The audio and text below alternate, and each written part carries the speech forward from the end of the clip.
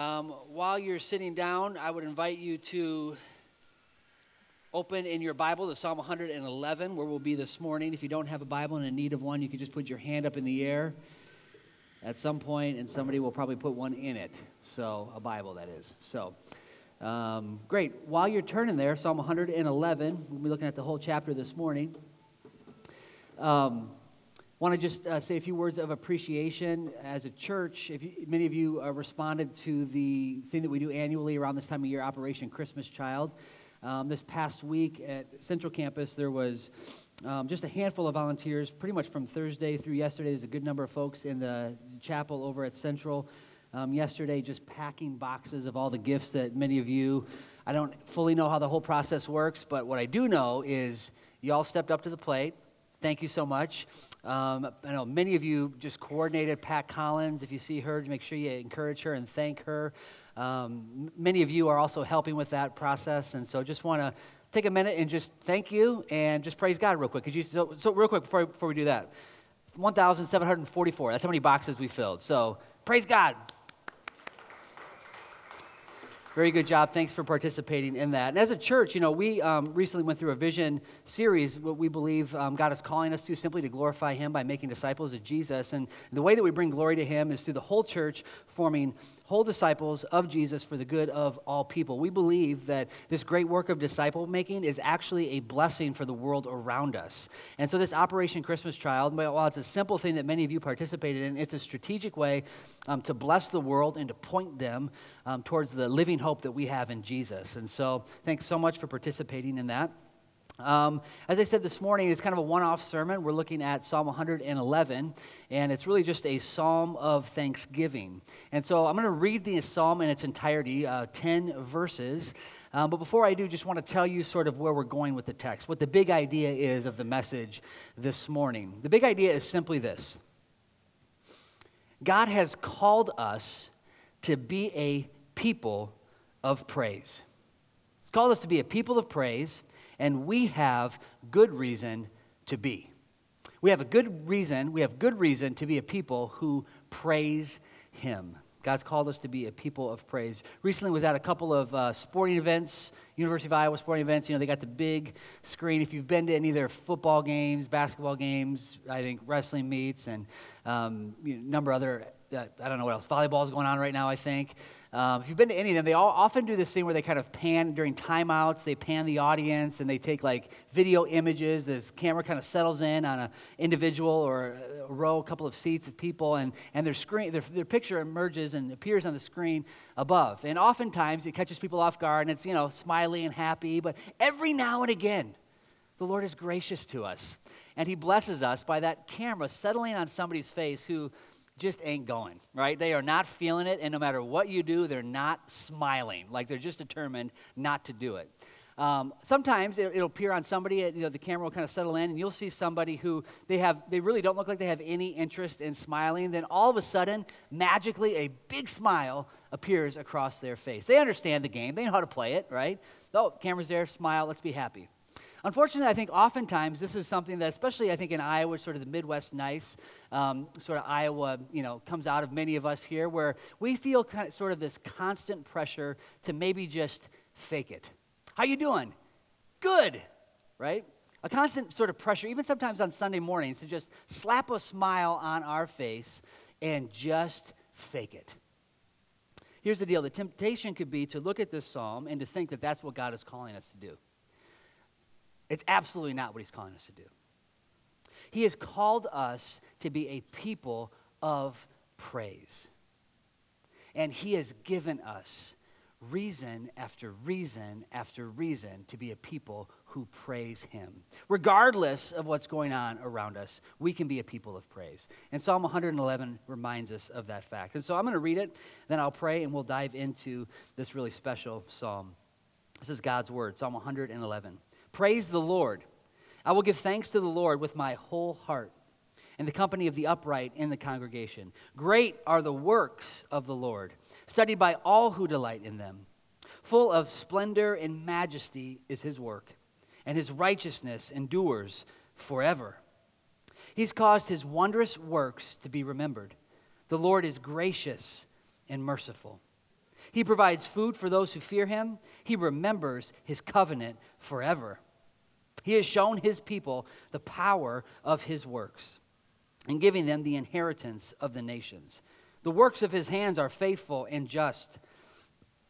All his precepts are trustworthy. They are established forever and ever, to be performed with faithfulness and uprightness. He sent redemption to his people. He has commanded his covenant forever. Holy and awesome is his name. The fear of the Lord is the beginning of wisdom. All those who practice it have a good understanding. His praise endures forever. Let's pray. Father God, as we look at your word this morning, Lord, we just ask that you would reveal your truth to us right now. Lord, that you would use this chapter in the book of Psalms to form us into being the people you have called us to be, a people who praise you, whose praise just remains on our lips. Lord, I just ask that you would show us right now the reasons that you give us for that, Lord, and that you would use your word this morning, write it on our hearts, and form us into the people you've called us to be. We love you, and we ask these things in your name. Amen.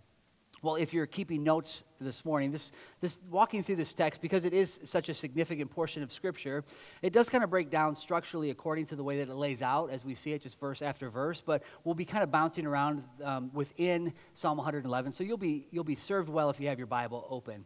3 points for us this morning. First is we'll discover the commitment to praise, Secondly, we'll look at the reason for praise. And then thirdly, we'll finish by considering the look of praise. So the commitment to praise, the reason for praise, and the look of praise. First, the commitment to praise. Here's the deal. We were all made to praise. We have to understand this. As we approach this text, we have to understand that you and I were made to praise. It should not be a shock to us this morning that as we open up the Bible, we discover a song. And that's ultimately what Psalm 111 is. It's a song. More specifically, it's a praise song. It was given to us by God so that we might reflect on all that God is and all that he has done, and the response should be us singing his praises. That's exactly what Psalm 111 is. As you read through it, it's important to know that it's an acrostic. Many psalms are, a number of them are. That means that there's 22 lines, and every line begins with a successive letter of the Hebrew alphabet. The following psalm, 112, is also structured in a very similar way.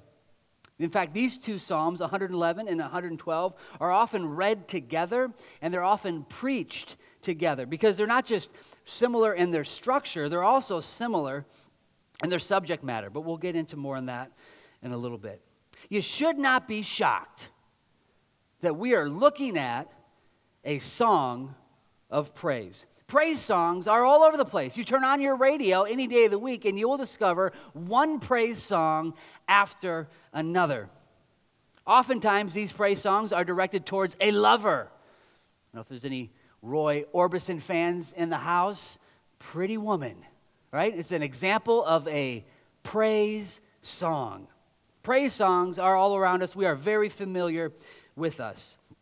Every one of us, no matter who you are, praises someone or something. Praise is a fundamental force, drive in human life. It is a drive that we were born with, that we were designed by God to have. Deep within our souls, we have a sense. The truth is that there is something more to life than what we know in our limited experience. God tells us in his word that he has planted eternity in the very depths of our hearts.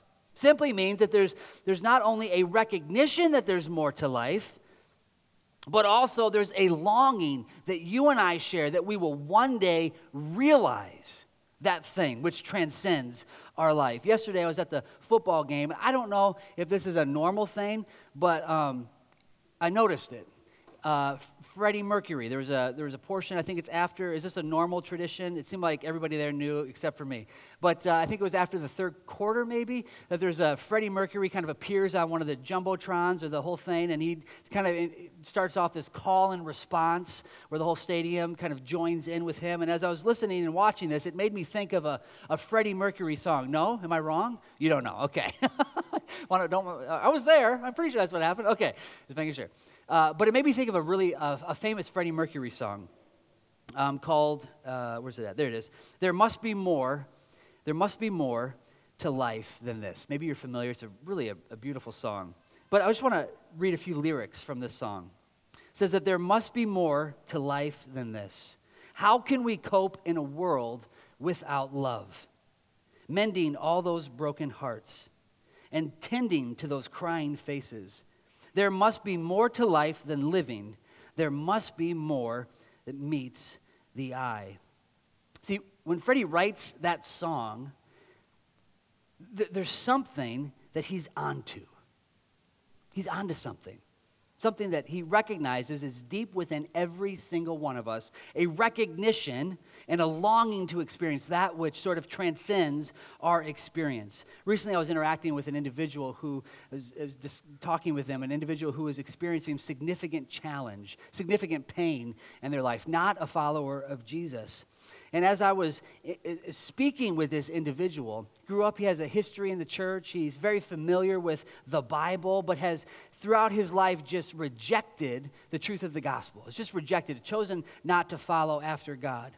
But in this moment, when significant challenge and pain had entered into his life, I could see on his face that he was coming to terms with this reality, that there must be something more to life than living. There must be something more that meets the eye.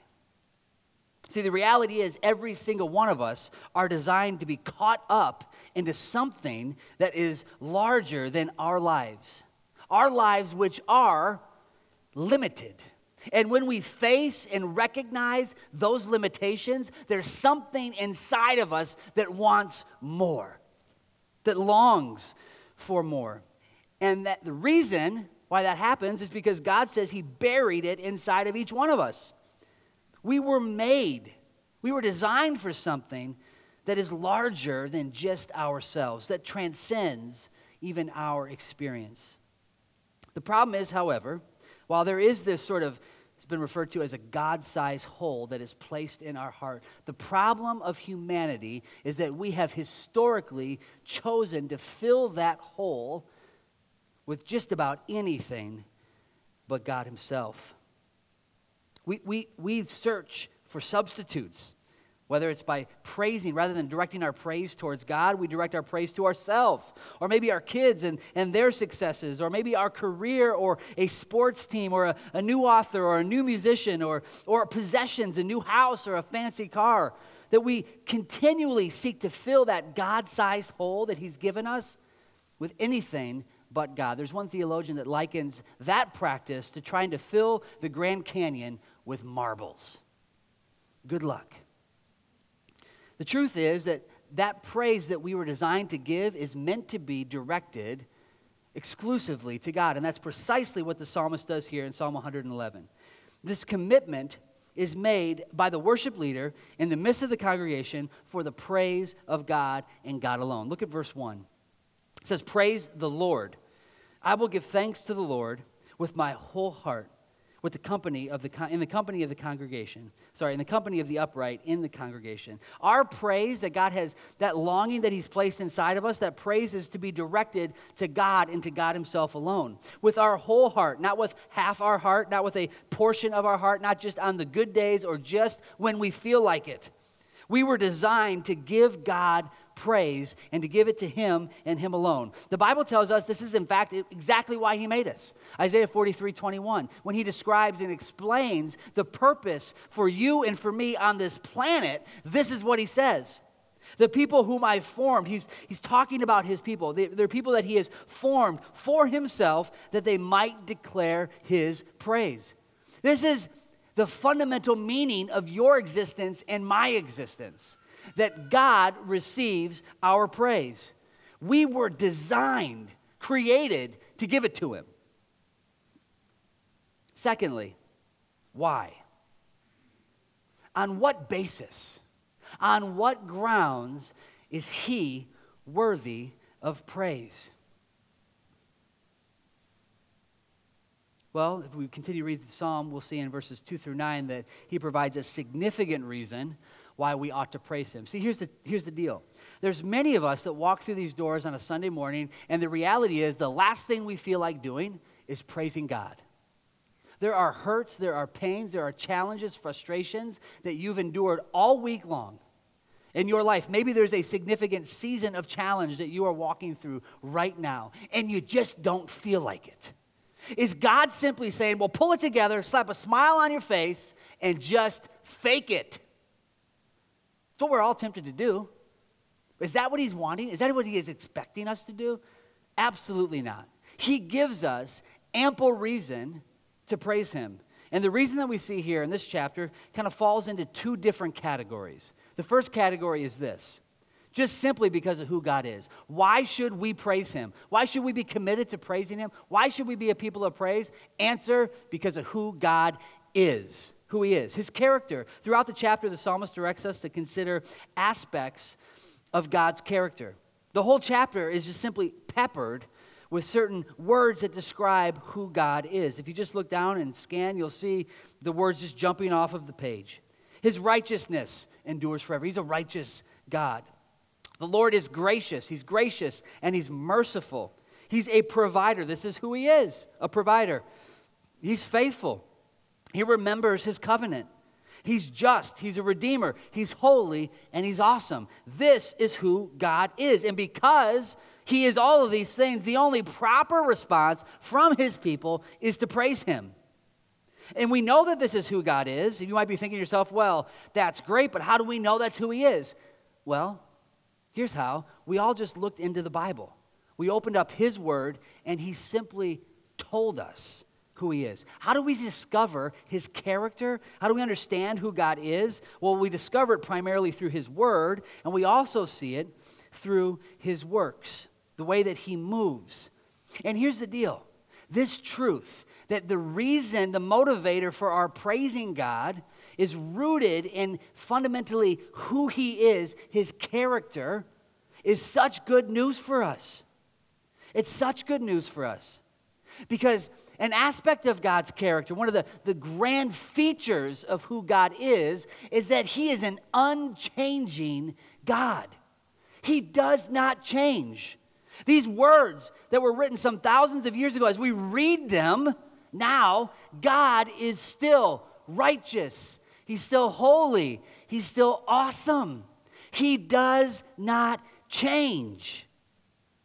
While the world around us is constantly changing, while our lives, we see storms crashing in one after another, difficult season after another, God never changes. He never changes. Such good news for us. What's so comforting about Psalm 111 is that it's a constant reminder. And I mean it's a constant reminder. It's one that is always here, ready for us to tap into. It's always true that our ability or our reason to praise God is not limited to our circumstances. It is not bound by our story or confined by our experiences. Because the object of and the reason for our praise is an unchanging person. You consider the covenantal name of God. The name that he revealed to Moses to tell the people of Israel just who God was. Think about the name that he revealed to Moses. What do I tell them? Who do I tell them sent me? Do you remember how God responded? He said, I am that I am. I am the self-existent one. I am the unchanging one. I am. The psalmist is able to root his reason for praise not in who God was, but in who God is. And you and I are able to do exactly the same thing. For the Lord does not change. Doesn't change. What great confidence is that for us? It should be a tremendous amount of hope and comfort for us. That our praise is not conditioned on our circumstances. God does not change. It's reason to give him praise. Secondly, not just on who he is, but also as we reflect and consider on what God has done. You see this again all throughout the psalm. His character is shown through his word, yes, but also through his work. And among the works referred to and they sort of are all related to his covenant that he established with his people. You see a few, his provision for food for those who fear him. His giving the nations to his people as their inheritance, this promise of land, that I'll give you a land. He sends, it says in verse 9, he sends redemption to his people. He sends redemption to his people. Though there's no shortage of difficulty and challenge throughout the history of Israel, God had established a covenant with his people. And he would be faithful to them, and their redemption would be the result of his work and his faithfulness. Folks, the story of the Bible, the story of God, is the story of a God who's on the move, a God who is at work. And it's a God who shares himself with his people. So often when we pick up this book, when we open it, when we read it, we think of it primarily about a book that is giving us commands or maybe providing for us good advice. And while there certainly are commands in the Bible, that's not primarily what the book is about. It's not primarily about telling us what we should do, but rather it is primarily a story of redemption, telling us the story of what God has done. Israel, as God's covenant people, were able to consider the testimony of their ancestors, the story of their deliverance and God's faithfulness, and they could do that then. If they could do it then, think about how much more we are able to do this right now. In fact, the truth is we have more reason than ever to praise God when we consider his great work of salvation. Our deliverance and God's faithfulness to us is seen fully in the person and in the work of Jesus Christ himself, who is, the Bible tells us, the image of the invisible God, the firstborn of all creation. Paul says in Colossians chapter 1, verse 19 and 24, in him, in Jesus, the fullness of God was pleased to dwell. God himself wrapped himself in flesh, came to earth, and dwelled among his people. And through him to reconcile to himself all things, whether on earth or in heaven, making peace by the blood of his cross. God sent to us, to you and to me, redemption in the person and in the work of Jesus, in the form of a person, the great Redeemer, Jesus himself. There's one mediator between God and man, the man, Jesus Christ, this great Redeemer. And this Jesus died willingly in your place and in my place to deliver us all from the power and the penalty of sin and to bring us back into favor with God. That's the work that he accomplished, your redemption and my redemption. All the characteristics of God that are expressed in this psalm is righteousness, God's righteousness, his grace, his mercy, his faithfulness, his redemption, his justice, and his power. All of these attributes. We, as people of Christ, don't just get to see them, we get to experience them for ourselves. That's why Paul prays in Ephesians that the church would, he asked that the church would be full, that they would know the love of Christ that surpasses knowledge, being filled with all the fullness of God himself. This is what God offers you and me as people of the King Jesus. The fullness of God. And the truth is, this is what we have in Christ. This and this alone is worthy of praise. This reality should cause us to be a people who can constantly rejoice because we've been saved from the punishment of our sin and delivered into the kingdom of his beloved Son. He calls us his own. Nobody in here deserves that, but God offers it to us. And as a result, regardless of the circumstances that we go through, and I don't want to minimize those because they are significant challenges that many people in this room are going through right now. And it doesn't mean that those challenges will cease, that the winds of life will stop crashing against our boat. That's not what it means.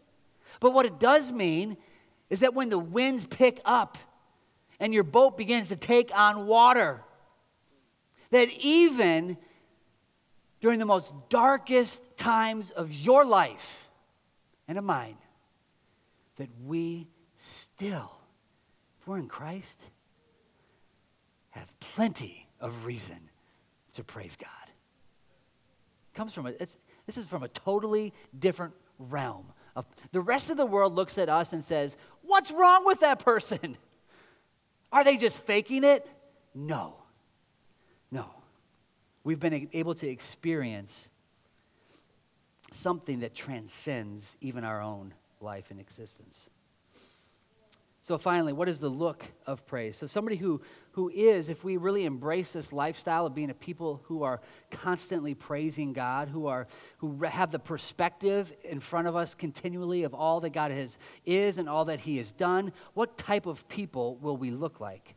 Well, the first is this. We'll see it in the text. The first is this. We will be a people who revere God for who he is. Look at verse 10 and the way the psalm comes to a close.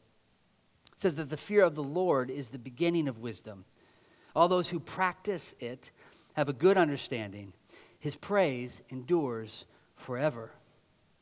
The awesome nature of God, his character and his work should naturally lead us to fearing him, which then should lead us to obeying him.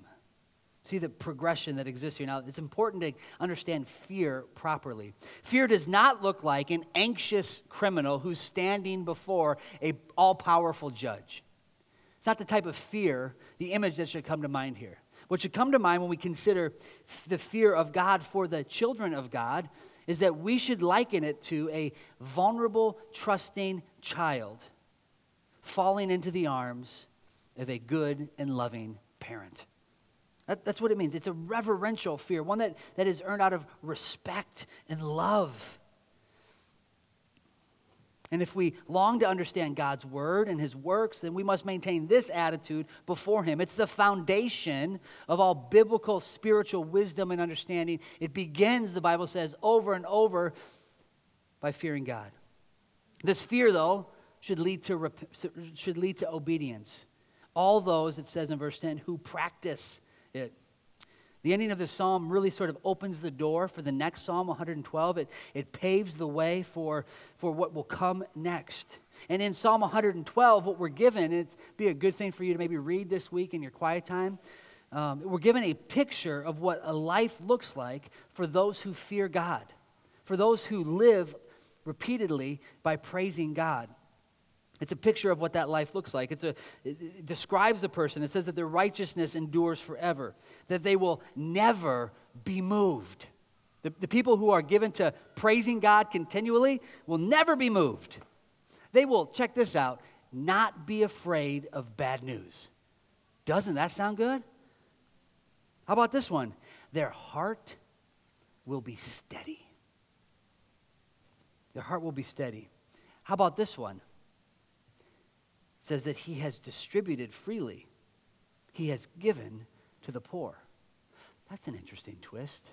Not really. You know why? Because the person who's constantly living a life of praise and thanksgiving understands that they have so much to praise God for.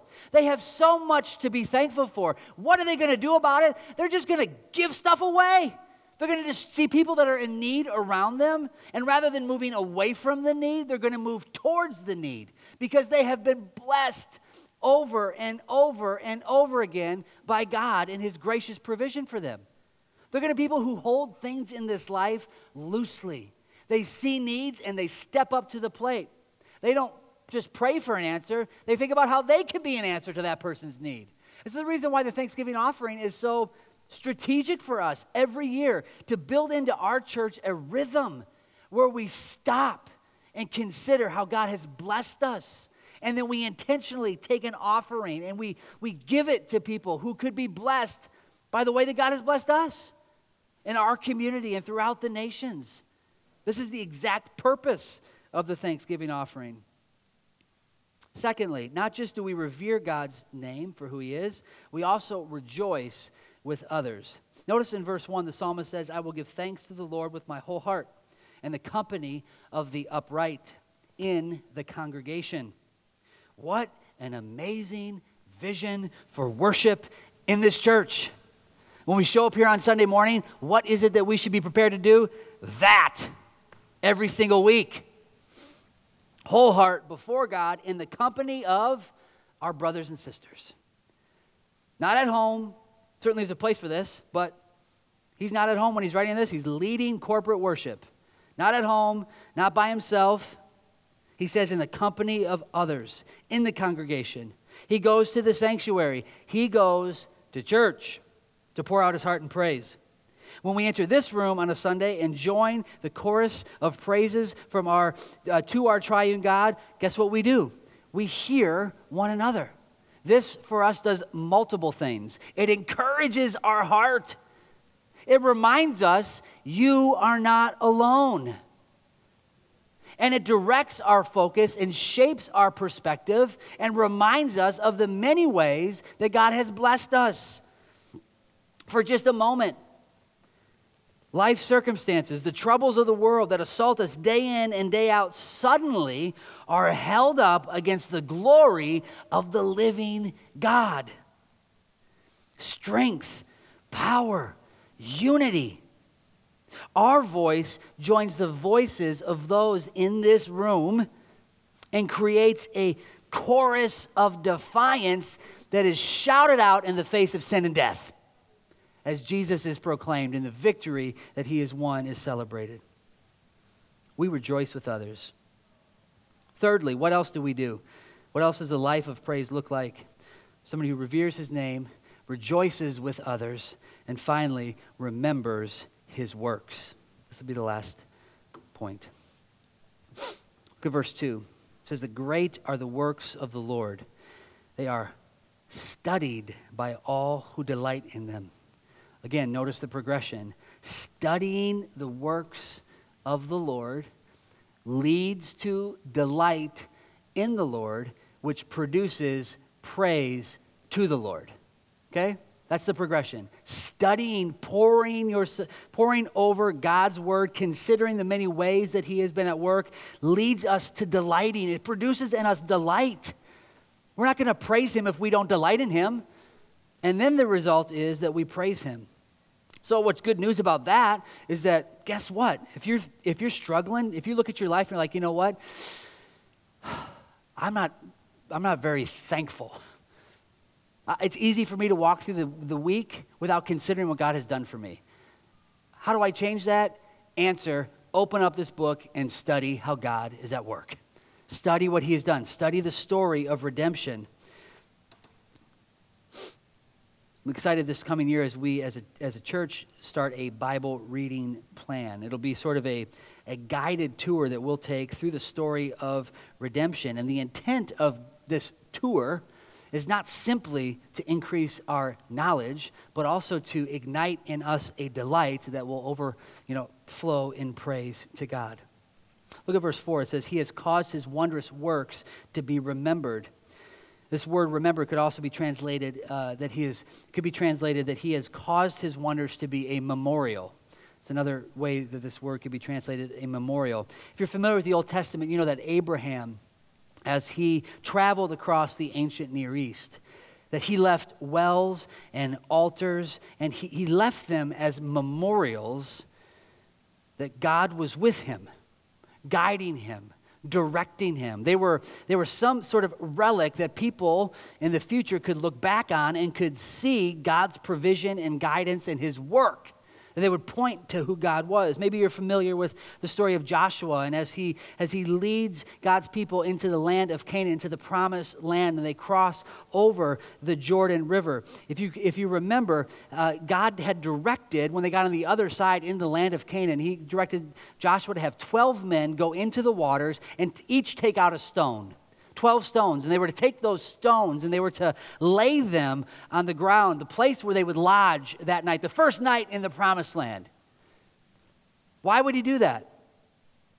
He says that this might be a sign among you. That when your children come to you and they see the stones, they would say, what do those stones mean to you? That you would tell them what God had done. It says that these stones shall be to the people of Israel a memorial forever. And those stones were a visible, real reminder of God at work. And this reminder is a reminder that we all need. But here's the deal. The memorial for God was not simply stones and altars and wells. The ultimate memorial for God and how he works, ultimately in the Old Testament, is the nation of Israel. That when you would look at those people, you would be able to understand God's character, who he is, and also him at work, what he does, how he redeemed those people. And the same is true for us. We don't go about building stones necessarily, but we are living, breathing memorials of God at work. Recipients of his grace and his mercy, displays of his splendor. When we interact with each other, you are talking to a living memorial, an expression of God's redemptive work throughout history. We should not forget that. So what are we to do about it? In closing, two things. This week is Thanksgiving, right? About to have Thanksgiving. Some of us are going to shove a bunch of turkey in our faces. It's going to be fantastic, right? Watch a lot of football. Not sure how you do it, but have fun. It's going to be a blast. But there's two things I want to ask you to do this week. Two things. The first is this. I want you to take time this week and reflect on what God has done in your life. Just reflect. Take some time and to consider God's work in your life. Now, some of us, maybe writing down, journaling comes very naturally. For me, it does not. But I do it occasionally. Every now and then I'll open up my journal. It'll be like months that will span between them. But even then, I look back and I do it. I force myself to do it occasionally because they serve as wonderful reminders of how God has worked in my life. And oftentimes, I need those reminders. If you want to be a person faithful to the psalm, a person of praise, you must remember regularly what God has done for you. You must. So reflect on God's work in your life. Secondly, I want to encourage you to share how God has worked in your life with somebody else. It could be a spouse, be somebody in your family. Maybe your kids have never heard your testimony, how you came to know Jesus. Don't wait. Tell them.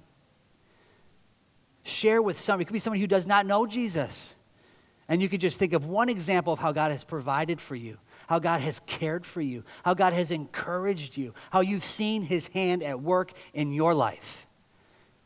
I want you to commit two things. First, remember his work in your life, and two, share it with somebody.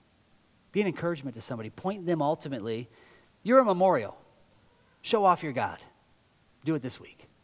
Sound good? Let's pray. Father God, Lord, we thank you so much for your word this morning. Lord, we thank you for just the reminder that it is that you are God who is awesome, you're God who's holy, and you are God who is on the move. And Lord, I just thank you that you invite us into the work that you are doing and that we get to participate in that. And I just pray that you would show us, each one of us individually, precisely what that looks like for us this week. We love you and we ask these things in your name. Amen.